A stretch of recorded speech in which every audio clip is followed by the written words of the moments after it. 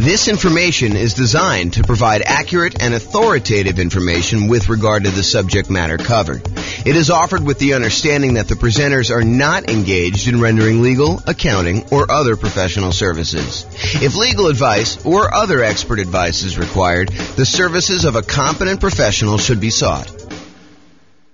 Welcome to the Gresham Real Estate Investing and Real Estate Financial Planning Podcast. Learn all about investing in real estate in Gresham, Oregon, with a combination of real estate financial planning and modeling with numbers specific to Gresham, plus syndicated, more generalized recordings of live and pre-recorded real estate investing classes, not all of them specific to Gresham. Be sure to stay tuned after the podcast for a message from our sponsors. Well, good morning and welcome, everyone. I am James Orr, and we got a very special class today. This is part of the series on improving cash flow. And so today we're going over improving cash flow when considering your real estate investing strategy. When you're thinking about which strategy you want to use, how do we improve cash flow when we're trying to decide whether we're doing traditional buy and hold or short-term rentals or house hacking or nomading or whatever we're trying to do there. So all of the things we're going to discuss today have to do with choosing your existing real estate investing strategy. And this is, as I mentioned, part of the series we're doing. And so we've already covered how to improve rental property cash flow when we are searching for properties. That was covered in a previous class. So if you want to see about all those different strategies, go watch that class. We've also covered all of the different strategies of the largest section, the one that has the most ways to improve cash flow. And that was the financing section. Today, we're covering this, how to improve cash flow during the improved strategy phase. So we'll talk about these different options. And then we've got some future classes coming. The one class on how to improve cash flow when you improve the property itself, while you're marketing the property, while you own the property, and then while you're renting the property. So there's different kind of stages that I broke it down into, and we're covering the classes. We're covering the strategies, the 88 strategies to improve cash flow in all of those different stages in discrete classes by stage. So if you're at the stage where you're searching for properties, just review the one for searching properties. If you're at the stage where you're financing, do that. If you're trying to figure out what strategy to use, this is the class you'll want to use for that one. Okay.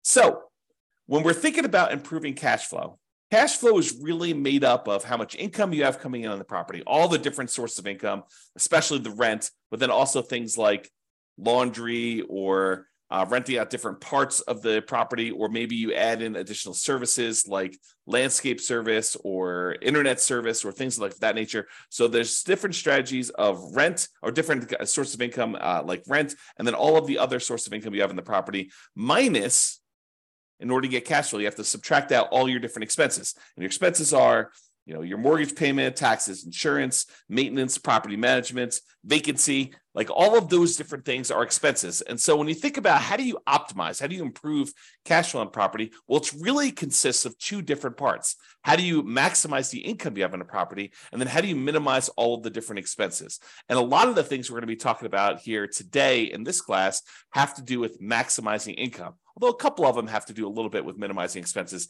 the majority of them are maximizing the income on it. So be sure to consider the impact of both income and expenses and the additional work involved and the value of your time when you're considering all of these different strategies to implement. Because some of the strategies, as you'll find out, they are significantly better cash flow, but they also require a lot more of your time and effort in order to implement them. So just kind of keep that in mind.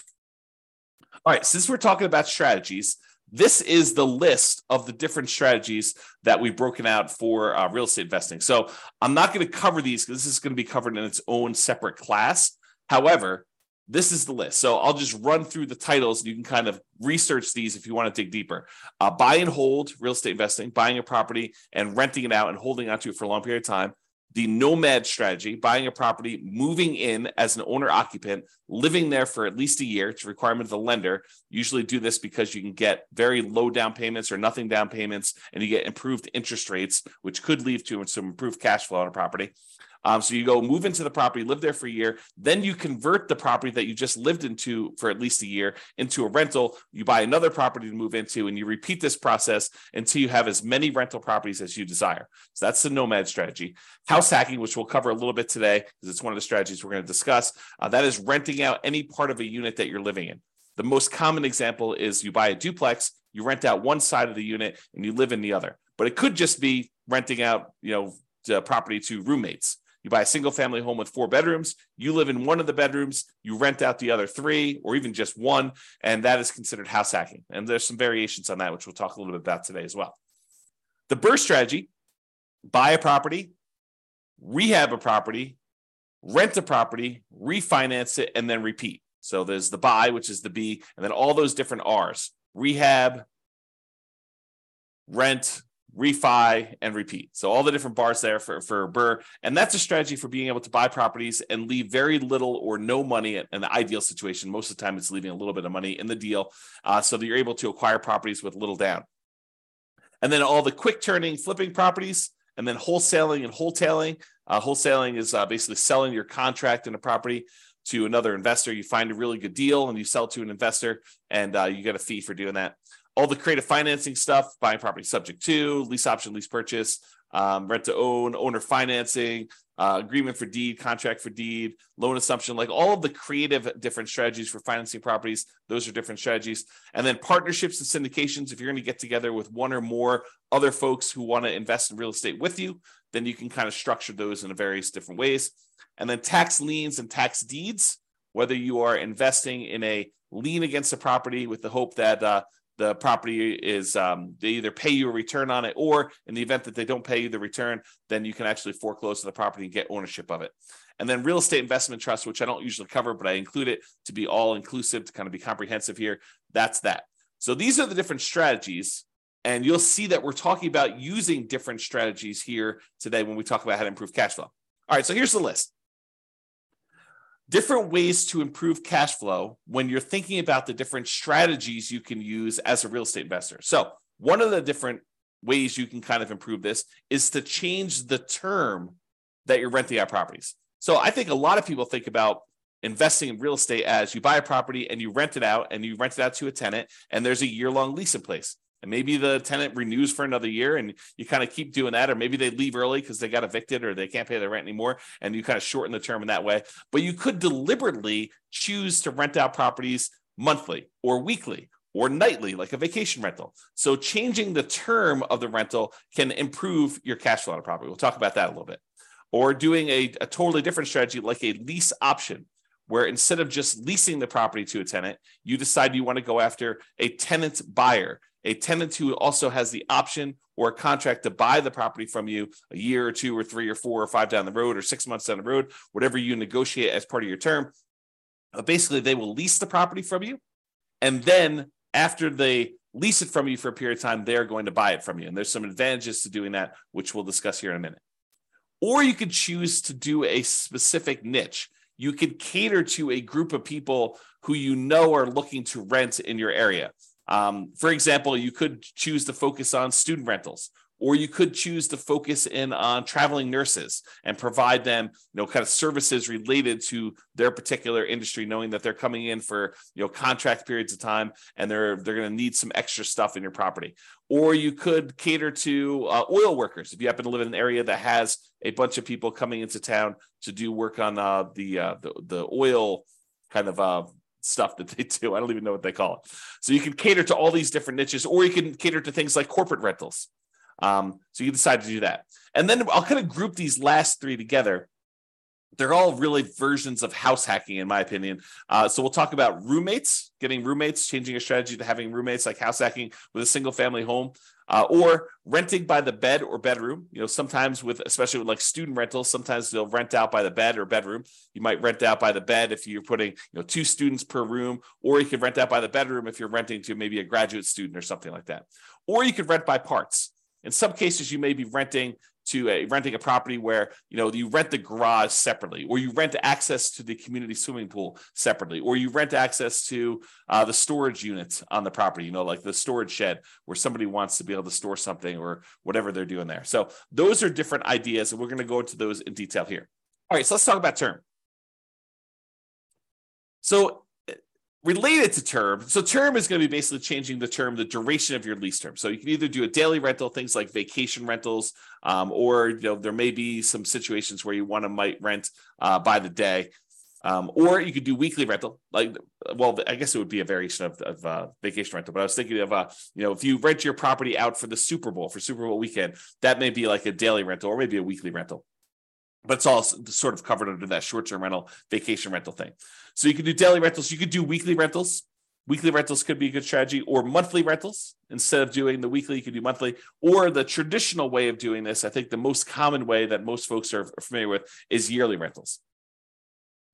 So in addition to changing the term of your lease, a lot of times you're changing what you're providing with the rental, whether you're providing the house furnished or unfurnished. And so realize that you may have sometimes significant additional startup costs if you're changing the term of your strategy from a year-long lease, which you may be renting out a vacant property, although you could do a furnished year-long lease, and do instead a more of a completely furnished turnkey. Someone shows up almost like a lodging hotel sort of situation where you allow someone to come and stay in the property like that. So typically, rent increases as the duration decreases. So the shorter the term of your lease, typically the higher the rate is. There are probably some exceptions to this, but overall, that's the general rule of thumb.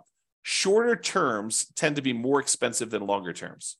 Now, the other thing to watch out for, if you're going to go and do the strategy where you're going to change from doing year-long leases to short-term rentals, which could be significantly higher income on the property, you also have to watch out for increased expenses, like increased vacancy expense. You're not going to have 100% of the nights occupied in most cases. There's probably some exceptions to this, but in most cases, you're not going to have 100% of the nights occupied if you're doing some type of short-term rental or vacation rental. You might have 50% occupancy or 70% occupancy or 30% occupancy. So just realize that you may have increased vacancy for doing that. You may also have an increase in marketing costs. Whereas you may market to find a tenant for a year, for the 60 days or so prior to the lease expiring to get your next tenant. If you're doing a vacation rental, you may be advertising on all of the kind of short-term vacation rental type websites, and that may significantly increase your marketing costs and time. And then also your management costs may be much higher. If you're doing short-term rentals, you may have a significantly higher cost to get the property ready for the next tenants, kind of like being in touch with the tenants, kind of doing your contact and making sure everything's ready to go for the short-term rentals. Things like that could be increased by doing a shorter term. And then finally, in some cases, the maintenance on the property on short-term rental could be slightly higher depending on how things in your property wear and what it costs for you to keep up with maintenance on the property for doing that. Replacing things that you might not have in a long-term rental, like linens or shampoos and things of that nature. Like, you could have a pretty significant increase in cost for doing that as well. But in a lot of cases, not every case, but in a lot of cases, those costs are more than made up for by doing the short-term rental. So this class, by the way, is not intended to be like, this is how you do short-term rentals. This class is intended to be like the overview of how do you improve your cash flow and things to consider, then go research. If you're interested in doing short-term rentals, you want to go dig into that particular strategy to become an expert at that particular strategy. Okay. All right, let's talk about lease options. And when I say lease option, I'm talking about the whole kind of like rent-to-own family. Lease option, which is a lease with an option contract. Lease purchase, which is a lease with a purchase contract. Rent-to-own, which is a generic way to describe these, or lease to own, which is another generic way to describe these. So like I'm talking about that whole family when I say lease option. So I'm not specifically calling out lease option. I'm using it generically. Okay, this tends to provide the lease with option where you find a tenant buyer who wants to lease the property from you with the intention of buying it from you 3 months, 6 months, a year, 2 years, 5 years down the road.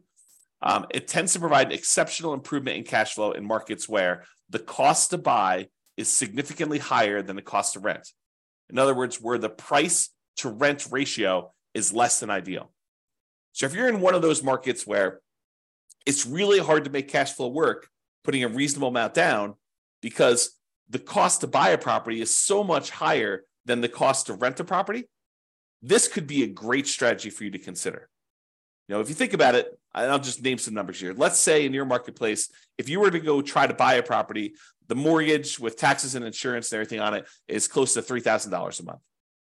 But rent on that particular property is, low 2000s, 2,200, maybe 2,000 even, maybe 2,400. But there's a significant difference between what a property would rent for, and even if you put 20% down or 25% down, what the property would cost you to buy. If you're in a market like this, lease option could be an interesting strategy. Why? Because when you're talking to someone who is coming in, they're leasing the property with the intention of buying it later, you need to talk to them about what it's going to cost them to buy the property. So you get to, instead of just comparing rent to rent when you're marketing your property, now you get to discuss with them, this is what it would cost if you were just renting the property. If you were going to buy the property, though, it's going to cost you about $3,000 a month or $3,200 a month. And so rent is going to be a little bit higher than what normal rent is on this property, and you're going to be able to buy it later. And if they tell you, look, I can't afford a $3,000 a month payment, what they're telling you is, I'm never going to be able to buy this property. I can't afford a $3,000 a month payment to buy it. So you're setting them up for failure if you try to put a tenant buyer in a property where they tell you up front that they can't afford what the payment's going to be when they go and finance it. If the only way they can afford the property is when they're renting it, then they're never going to be able to afford the property. Now, there's exceptions to this, right? Like someone comes into a windfall of some sort and they're able to get a big enough down payment where they could buy it all cash and they no longer have a monthly payment, or they get a big enough down payment where they're able to do that, or they think the interest rates are going to go back down. I'm not sure I would be speculating on that, but there are some exceptions where that's the case. But if I would want to put a tenant buyer in a property, if I wanted them to buy the property, which I think I want to play win-win, right? You want someone to be in a deal where they can actually succeed through the process that you're helping them do. You want them to help them buy the property. You don't want to put someone in the property where they're never going to buy. So if you do want to do that, which I think you should, then you put them in the property and they need to be able to afford that monthly payment. And so now you can start comparing what the payment would be when they buy it to what the rent is, and maybe you're able to get a little bit higher than fair market rent for the option for them to be able to buy the property from you at some point in the future. Okay. And I'm very deliberately not going into all the details of, do you apply some of the monthly payment toward their purchase price or anything like that? These are all different things that you need to learn about if you plan on using this strategy, but I'm not going there today because we've got other stuff to cover. This is not intended to be a class on implementing lease options. There's separate classes on that if you really want to dig into that strategy. Okay. However, even if the monthly fee, the amount you're charging them monthly, was completely identical, right? You were able to get only the same amount you were able to get for rent as renting the property versus doing a lease option. You're only able to get that same $2,200 a month, whether you did either strategy. If that was the case, there are some significant improvements to cash flow from getting a non-refundable purchase deposit when the tenant buyer comes in the property. So even if the tenant buyer is only able to pay $2,200 and the tenant would normally pay $2,200, if you're getting for example, a $10,000 non-refundable purchase deposit, that would significantly improve your cash flow on the property. So for example, let's say they had a 3-year period in order to be able to buy the property, and you're getting from them a $10,000 non-refundable purchase deposit. Well, if you take that $10,000 and you kind of like spread it out evenly over a 3-year period, it's almost like getting an extra $250 more per month in cash flow. Even though you're going to take that $10,000 in many cases, you're going to apply it toward the purchase of the property later. So you're trading some of the appreciation you were expecting to get in the property over those next 3 years in exchange for getting better cash flow in the meantime. You're doing some deal alchemy. You're trading future appreciation, the $10,000 of extra appreciation you would have gotten later on when they buy it from you. And you're saying, I'm going to apply that $10,000 towards your purchase. I'm going to take some of the profit I would have gotten at the end when they bought the property from me, and I'm going to take it up front as a non-refundable option fee, which does apply to the purchase price for them, counts as part of their down payment. But then you're also getting that, which if you spread it out over 3 years, looks like you're getting, $250 plus per month in extra cash flow. So if you thought you were getting $2,200 a month, now you're really getting $2,450, which is significant in certain markets, right? So that is one way to look at the lease option. And then the other thing is, in general, I think it is true that if you realize rent is a range, right? Unless you have 100 identical properties that are all renting and they're all exactly the same, all the same views, all the same backyards, all the same amenities, all the same layouts, like everything is identical, and a tenant can go in and they've got 100 different ones to choose from. And the rents are going to be pretty much exactly the same for all of those. But if you've got one property and another property, and the other property has slightly different layout or slightly different amenities or slightly different kind of upgrades or slightly different view or slightly different location in the neighborhood, like the rents on those are not identical. And so there's a slight range of what rents can be. If you're a really good marketer, you might be able to get a little bit higher. If you're not such a good marketer, maybe you're going to be a little on the lower end. So realize that the range, rent is not an exact number, and rent ranges vary. And if you're doing a lease option, you're giving someone the ability to buy a property from you, you're almost always going to be on the top of that rent range. You're usually not going to be on the low end of a rent range by putting a property up for lease option, because you're adding something that is extra, that is special, that's valuable to them. So you're almost always going to be at the minimum at the top of the rent range. And in some cases, you're able to get a premium. Okay. And one of the other little perks of doing lease options is you might also improve your cash flow through slightly lower maintenance, slightly lower vacancy, and slightly lower management. So these aren't like huge numbers, although they can be, but they tend not to be these huge numbers. But realize if you've got a tenant buyer in a property who has ownership mentality, who is on the path to buy that property from you, a lot of times they have pride of ownership. They think that they're buying the property, and so they want to maintain their property a little bit nicer. They tend to stay a little bit longer, although there's exceptions to that. And you tend to have to do less management for them because they are owners. They think that they're going to be owners of the property. So the ownership mentality of tenant buyers versus tenants could be a huge plus to help you with your improving cash flow. So for that reason, doing this lease option strategy, changing your strategy to be lease options, could be hugely beneficial. And I've also talked about how in the past, and this is sort of a side note, go like research this more with one of our other classes, but I've also talked before about this idea of being able to use the lease option non-refundable option fee in order to use that as the down payment to go buy your next property. So imagine you're doing a nomad property where you move into the property, you put 5% down, and you move into the property, you live there for a year. And then when you are planning on exiting that property in order to go buy your next one, you get a tenant buyer to come in who's going to be a tenant and buy the property from you. They give you a option fee on the property. Let's say it's 5% of the purchase price. Then you use that option fee yourself to go put 5% down on the property that you're buying, and then you are able to buy your next property. The tenant buyer who is going into your old property provides you the down payment to go into your new property. So this could be a strategy to provide you with the down payments to continue your own investing strategy as well. All right, let's talk about niching. Specialization tends to be more expensive than generalists.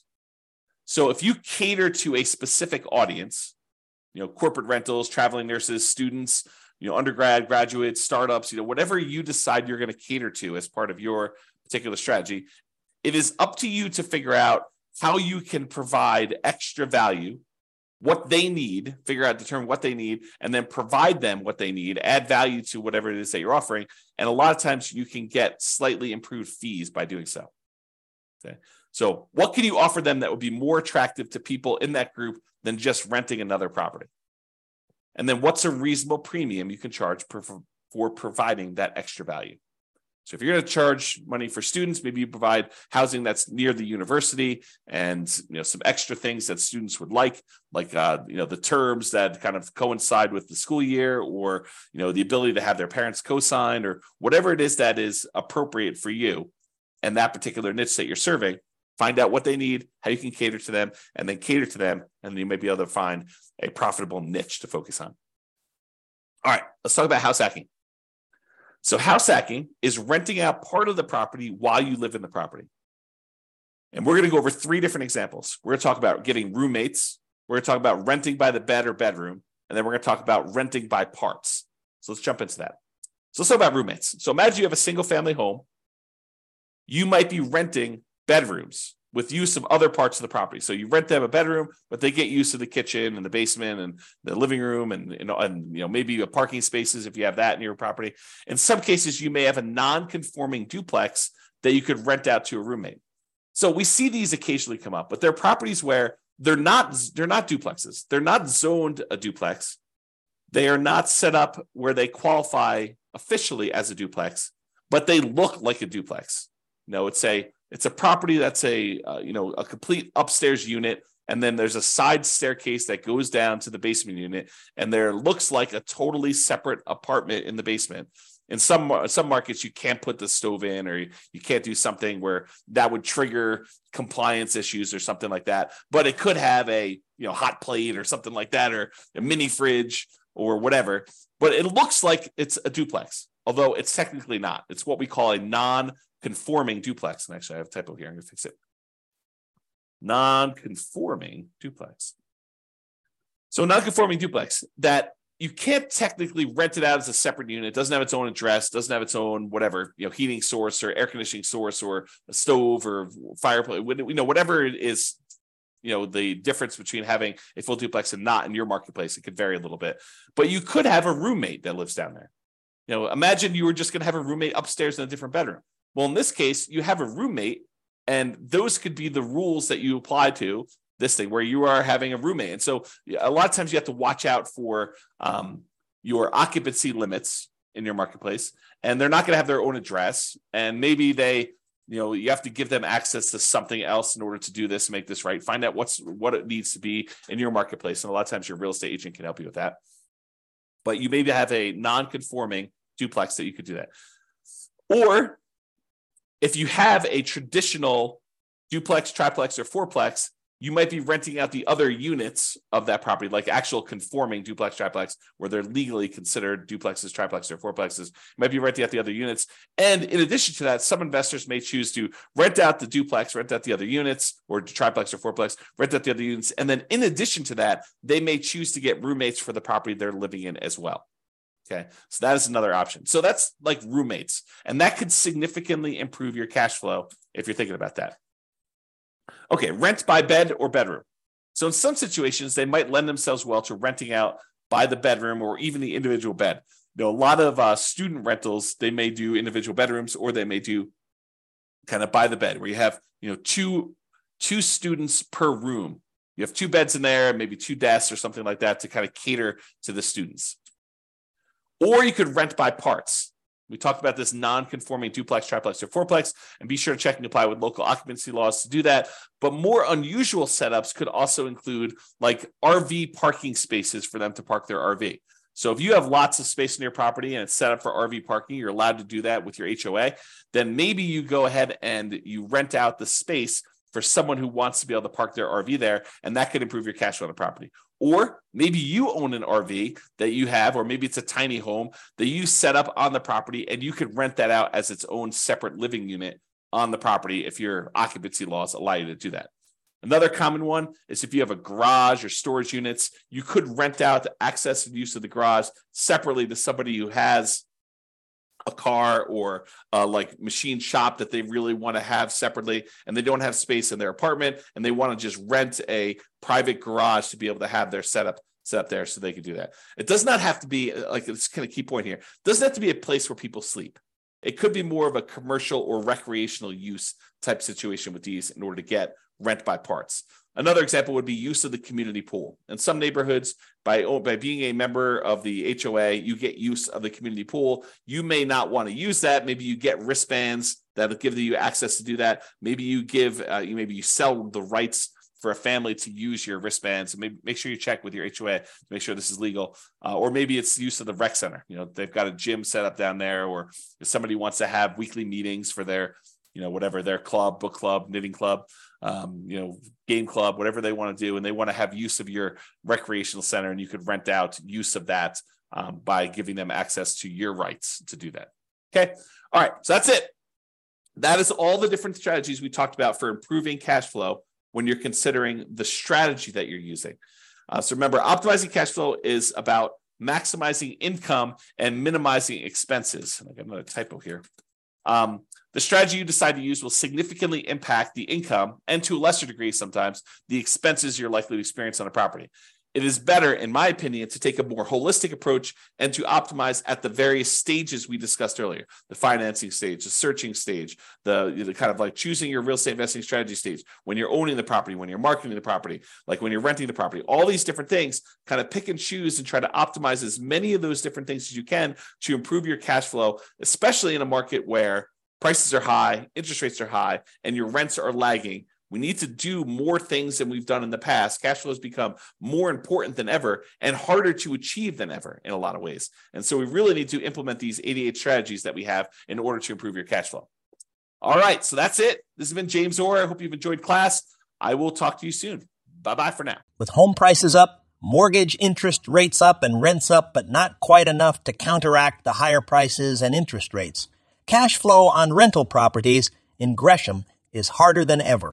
Book a call with the Real Estate Financial Planner to apply our proprietary 88 strategies to improve cash flow on your rental. See the show notes for a link to schedule your call and improve your cash flow today. If you're a real estate agent, lender, or professional in Gresham that wants to help our real estate investor listeners, consider reaching out to learn about collaboration opportunities with this podcast. We'd love to add more value to our listeners by having you assist our investors buy, sell, and finance their real estate investments. See the show notes to schedule a call to discuss collaboration opportunities.